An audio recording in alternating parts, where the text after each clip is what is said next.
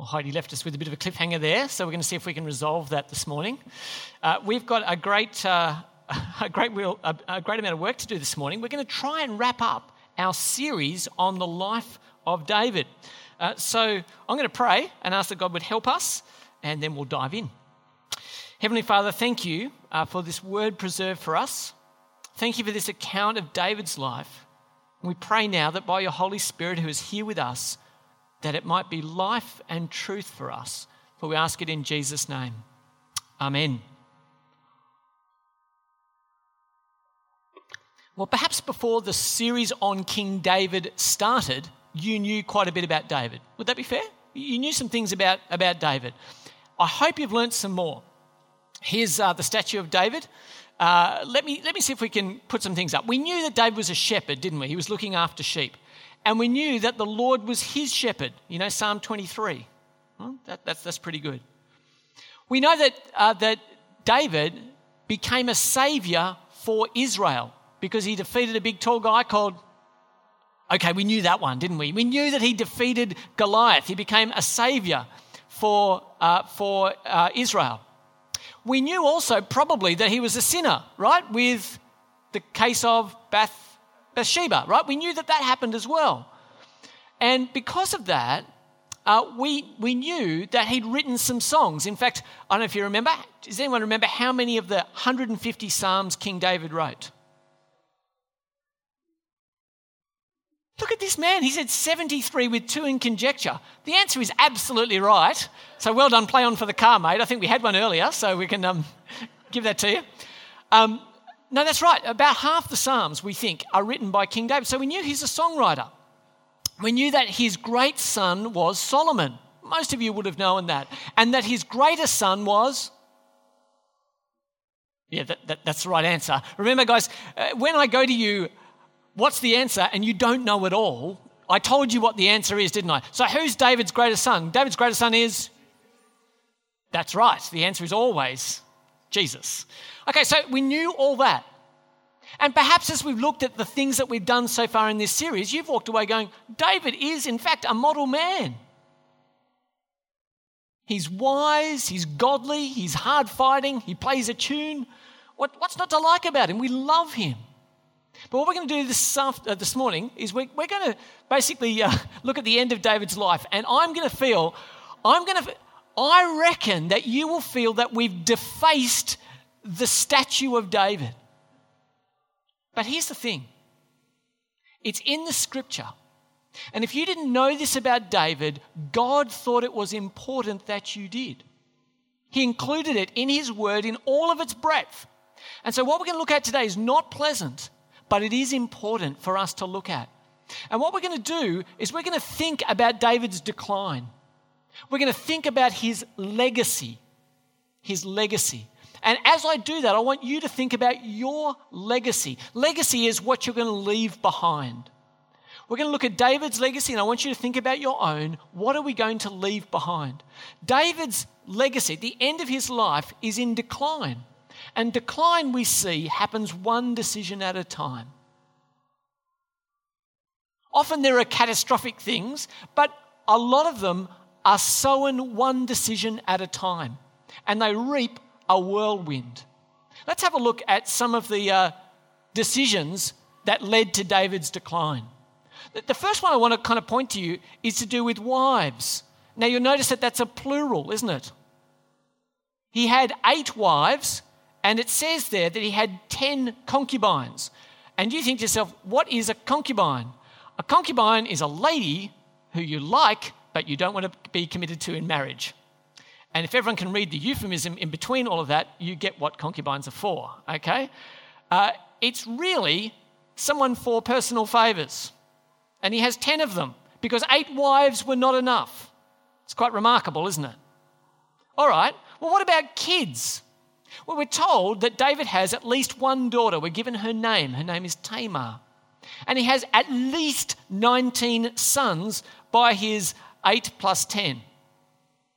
It's quite remarkable, isn't it? We're not going to go through all 19 of them, but we're going to talk about Amnon, his eldest, Absalom, his second, Adonijah, and Solomon, who I think is about number 8 9 or 10, depending on how you count a whole bunch of bits and pieces. But much later down the line. Look, that's enough of a story already, isn't it? I mean, wow, what's going on here? There's lots of complexity, but there is disaster in David's family. And we heard a little bit of that in the reading from chapter 13. Horribly, Amnon rapes his sister, half-sister, through another mother. And that is an absolute tragedy that happens in David's household. And to make matters worse, she is the brother of Absalom. And Absalom, you just saw in that reading, actually arranges to have his brother Amnon murdered. If that's not enough, then Absalom himself will be murdered, as will Adonijah later be murdered. And because it's a royal family, there's one more horrible thing to stir into the mix: a coup. Absalom, having left the king, been banished from the king, comes back and arranges to try and overthrow David. And if that wasn't enough, having survived all that, and we'll see that in a second, a second son, having had his older brothers removed, has a go at it and tries to have another coup against his father. Are you convinced that it's a disaster yet? This is David's decline. And what I want to do, I want to indulge you if you can, is to come with me on a walk through these chapters until we see how Solomon ends up being the rightful heir at the end. So, what we're going to do is we're going to see how it all unfolded by looking at a chapter at a time through the end of the book of 2 Samuel. So, chapter 13 contains the terrible and horrible story of Tamar. Tamar is Absalom's sister.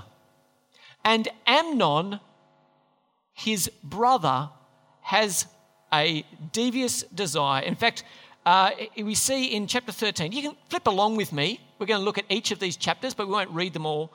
In chapter 13 and verse 4, David's brother, his uncle, comes and asks Amnon, "Why do you look so haggard morning after morning? Why won't you tell me?" Amnon said to him, "I'm in love with Tamar, my brother Absalom's sister." This terrible uncle then plots a plan for him to get close, and terribly, he abuses his position and his sister. Now, this is an honour culture, and Tamar is utterly disgraced by her brother, whatever the personal, psychological and physical assault was. On top of all of that, she is shamed. And her brother bears the shame and says, "You come and live in my household, I will take care of you." But nothing happens. There is no justice from the king. Nothing is done about the matter. And so this brother, Absalom, takes matters into his own hand, organises a shearing party, invites all the king's sons. The king says, "Yeah, sure, go along." And there he arranges for his brother to be killed. When it happens, the terrible uncle says to David, "Yeah, that's exactly what everyone knew was going to happen." Everyone except who? King David. What we see in this chapter is that David is horribly out of the loop with what happened to his daughter. He's furious but does nothing. His son is killed and his brother runs away. David, in every possible way, tragically neglects his children in this chapter. He simply doesn't know enough about what is happening for them, and he fails them at every turn. In chapter 14, we see a story told to King David about a hypothetical son. A lady comes to him and she says it's a bit like Nathan. Do you remember when Nathan came to David and told the story about the sheep? Do you remember that? And David could see what he should do through that story. Well, here a lady comes to him and says, "I've got a son who's been banished far away. Shouldn't he be able to come back home?" And David goes, "Oh yeah, that should definitely happen." And she goes, "Oh, gotcha. That's your son." And so Absalom, the pretty boy, and you've got to read it, he is the pretty boy. He's the model kid in the family, not for good reasons. He's the beautiful one. He, with the famous hair, is invited back from exile off the back of this story. And so he comes back, but King David says, you can't see my face. So he comes back from being far away, comes back into the palace, but David says, you're not going to ever see my face. That's not happening. Okay? And so we see here, David brings him back, but then banishes Absalom. Now, Absalom is a pretty bitter kind of guy, and he's pretty and bitter, so he's pretty bitter, I think we could say. In chapter 15, we see him being a very sly chess player. We see that he lines up at the gate and basically stops everybody coming into Israel with a complaint and says, guys, wouldn't it be much better if I was in charge? Then there'd be someone to hear your case. There's no one who can help you. But if I was in charge, I'd look after you.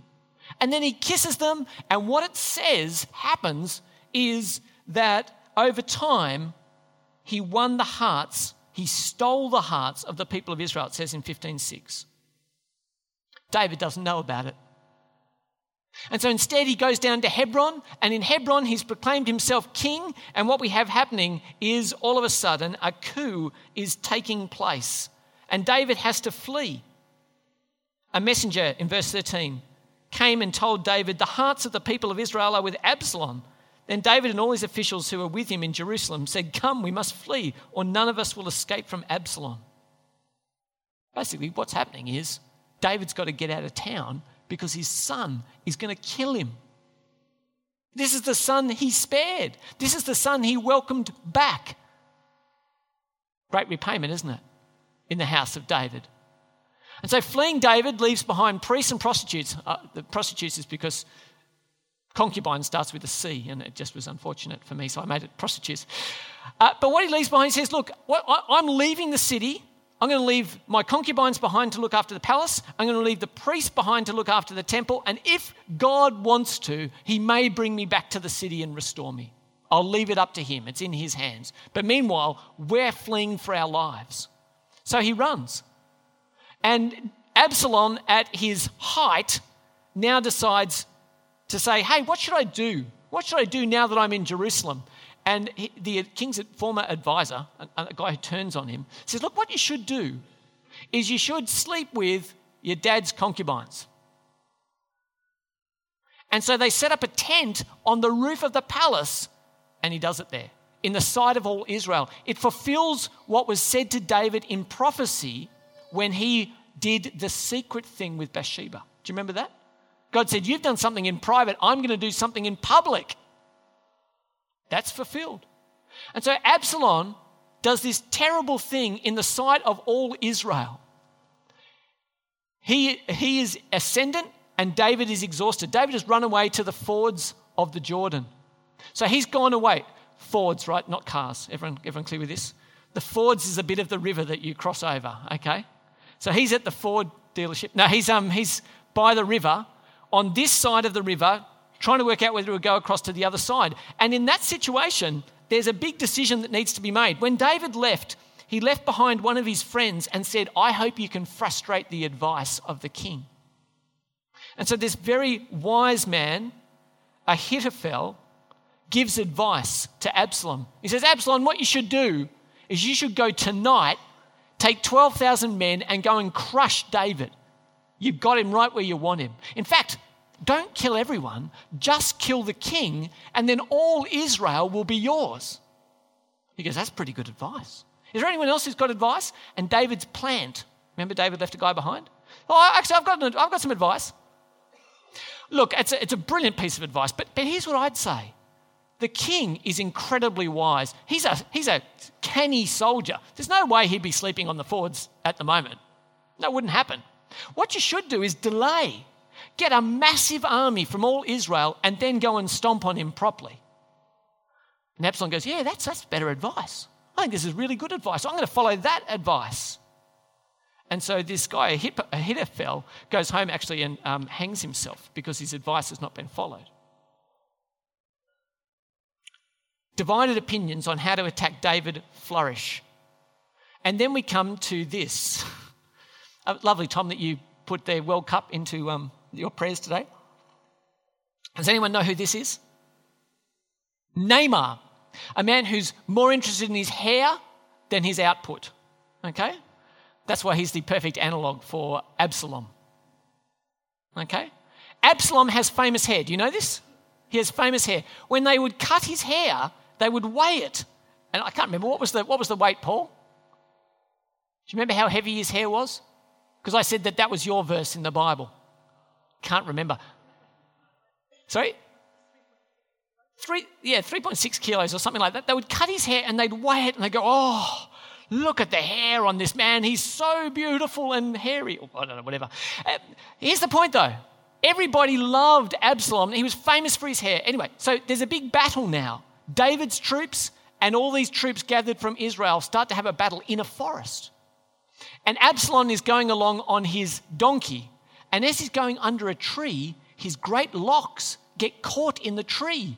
And the donkey keeps going. And there's Absalom, this is in the Bible, hanging from his hair in the forest. And someone runs up to Joab, who's David's chief of the army, and says, hey, bro, I saw Absalom hanging from a tree.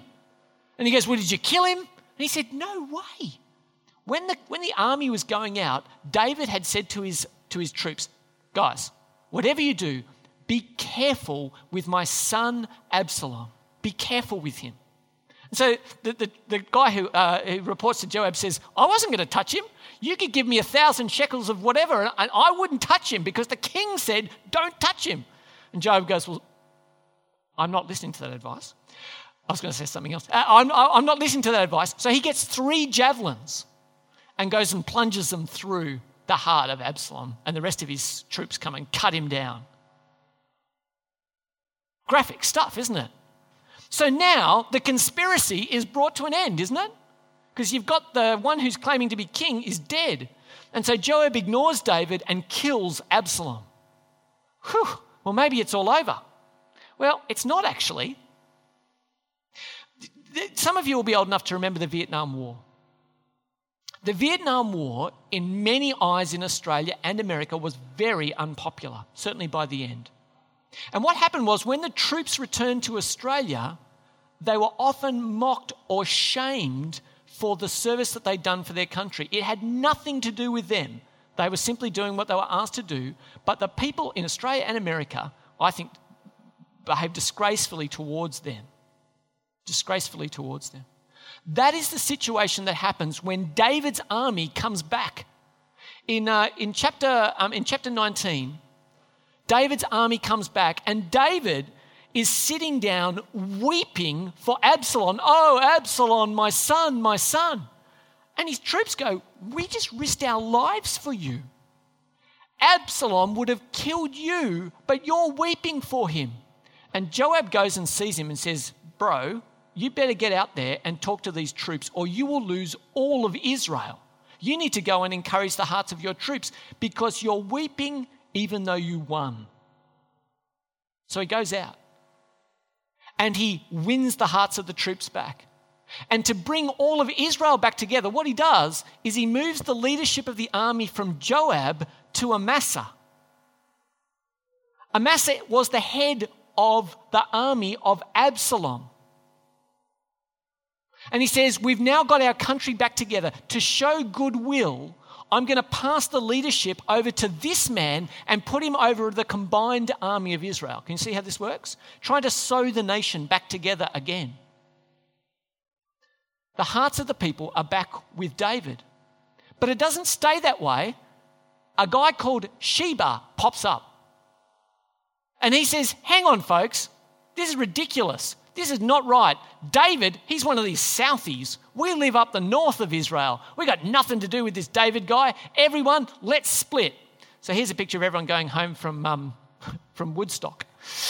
So the party's over, everyone. Go home. Everyone to your own homes. And so they split and they go and they abandon David, all the northern tribes, because of this guy called Sheba. Well, David goes, this is pretty dire. We need to do something about it. Amasa, I want you to go and get all the troops together and then we're going to go and chase him. Meet me in 3 days' time. And Amasa takes longer than 3 days. And so David sends another general with some of the troops that are ready to go and says, go get him now, go get him. And then Joab, our friendly guy Joab, he's a lovely guy, isn't he? Joab finds Amasa in 2 Samuel chapter 20 and kills him and takes over leadership of the army again because Joab feels entitled to that role. So now, amazingly, the position in Israel is great because Sheba is also killed. And if you want to read the story, it's pretty amazing. A wise woman puts an end to Sheba. Read it in 2 Samuel 20. Amazing story.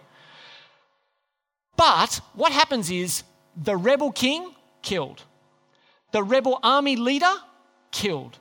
The subversive bloke killed. Army now under the head of Joab, and David is back in Jerusalem. All done. That's pretty good. But then, because it's a great story, but then later, a famine comes on the land for 3 years. There's no rain. And the people are starting to, and David inquires of the Lord and says, Lord, in chapter 21, he says, Lord, why is this like this? And God says, it's because of the Gibeonites. And all of you go, oh yeah, of course, the Gibeonites, don't you? Nobody knows about the Gibeonites. So when Joshua came into the land, they were told to wipe out all the people in the land. But one tribe tricked Israel. They said, we've come from a foreign place. Make a treaty with us that you won't kill us. And they said, oh, fine. If you come from a long way away, we can make a treaty with you. We won't kill you. And it was the Gibeonites, and they lived in the land, and they were very tricky. And so they were foreigners in Israel.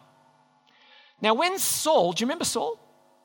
When Saul was getting his game on early on being a sort of a bit of a warrior king, he decided that he'd try and kill off the Gibeonites. And they had made a pledge before the Lord not to do that. And so because they'd done that, God said, I'm withholding the rain until you set this right. So David goes to the Gibeonites and says, what should we do? And he says, are there any sons of Saul left? He says, yes. Well, we want them and we're going to kill them. And David hands over 7 of them, but holds one guy back. Can you guess who it was? Mephibosheth. Do you remember his name? Mephibosheth? Because of his commitment to Jonathan, he says, I'm going to look after this man. So he's withheld, the other 7 are killed, and amazingly enough, it rains. Saul and Israel's legacy echoes here. In chapter 22, because we need a break, there's a song. Song break.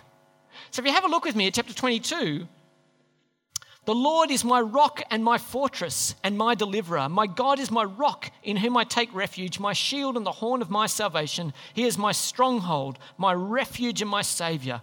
From violent people you save me. Oh my goodness. Do you think David needs to write from violent people you save me? They're all around him, aren't they? Everywhere he would turn. And so he says, God, you alone. He praises the true King of Israel and the mighty rock of his nation. And so we have a song break in chapter 22. Then in chapter 23, we kind of have the credits roll. Do you know how the credits come on the end of the movie? Had a song break, now we've got the credits roll. The credits are rolling. And they're telling you about the mighty men of Israel. These are all the awesome fighters that were around David. But I want you to see the sting in the tail. Have a look with me at chapter 23 and verse 39. In chapter 23 and verse 39, we have all these wonderful names that we're very thankful we didn't have to read out loud as the Bible reading today. And then it says in verse 39, and Uriah the Hittite. There were 37 in all. Isn't it interesting? The writer of Samuel could have put Uriah the Hittite anywhere in that list. He puts him right at the end. And what do we know about Uriah the Hittite? He was the husband of Bathsheba. And so amidst this incredible list, the last person mentioned, the sting in the tail is just the writer goes, but you remember Uriah the Hittite? He was one of David's faithful men. David was unfaithful to him. It's a list with a tragic end. The story then finishes with the account that Stuart brought us last week of the census. David decides to take a census, and censi aren't necessarily bad, but the issue was, if you look at 24 verse 9, Joab reported the number of fighting men to the king. What did David want? I want to know how many are in my army. I want to know how strong and established I am by my strength.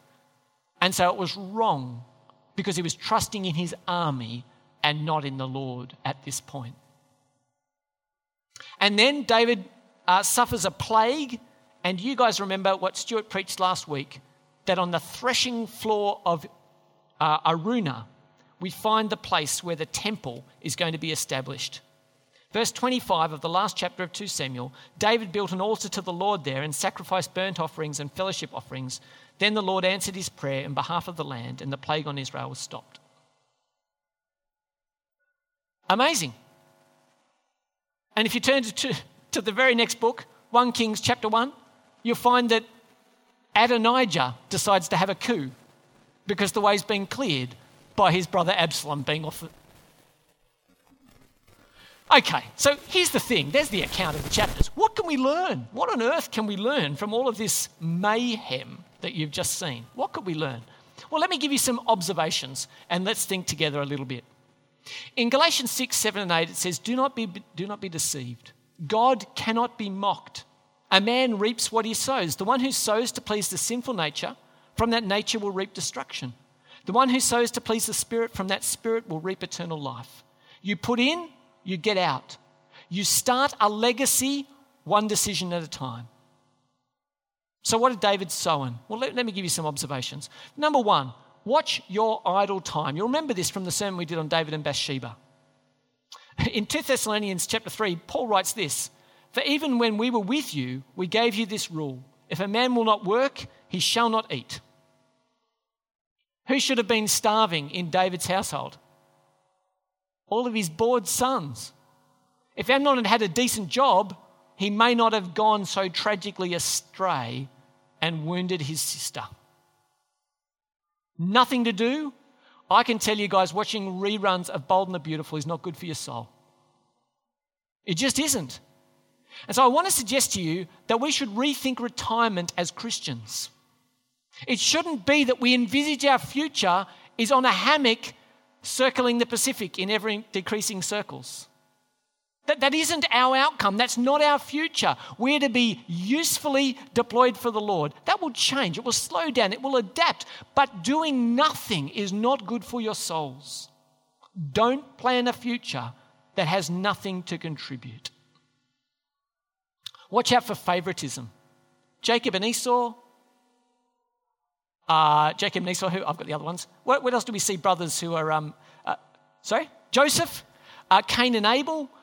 There's a whole bunch of, in the Bible, favoritism is this poison that just kind of runs through. It really does. And so I want to suggest to you, have a look at this from 1 Timothy chapter 5.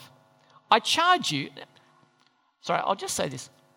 Have a listen to how weighty Paul is in saying this. Listen to who's the witness. I charge you in the sight of God and Christ Jesus and the elect angels to keep these instructions without partiality and to do nothing out of favoritism. In James, we're told not to show favoritism, and we're definitely told not to do it to those who are rich. So what I want to say to you is be aware of favoritism and be fair. It is death in your families. It sows discontent into your workplace. It ruins your friendships.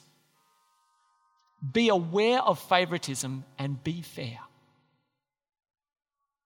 Watch your marriage. David had a little bit of a problem, didn't he? He started off with a few too many. I think that was the problem.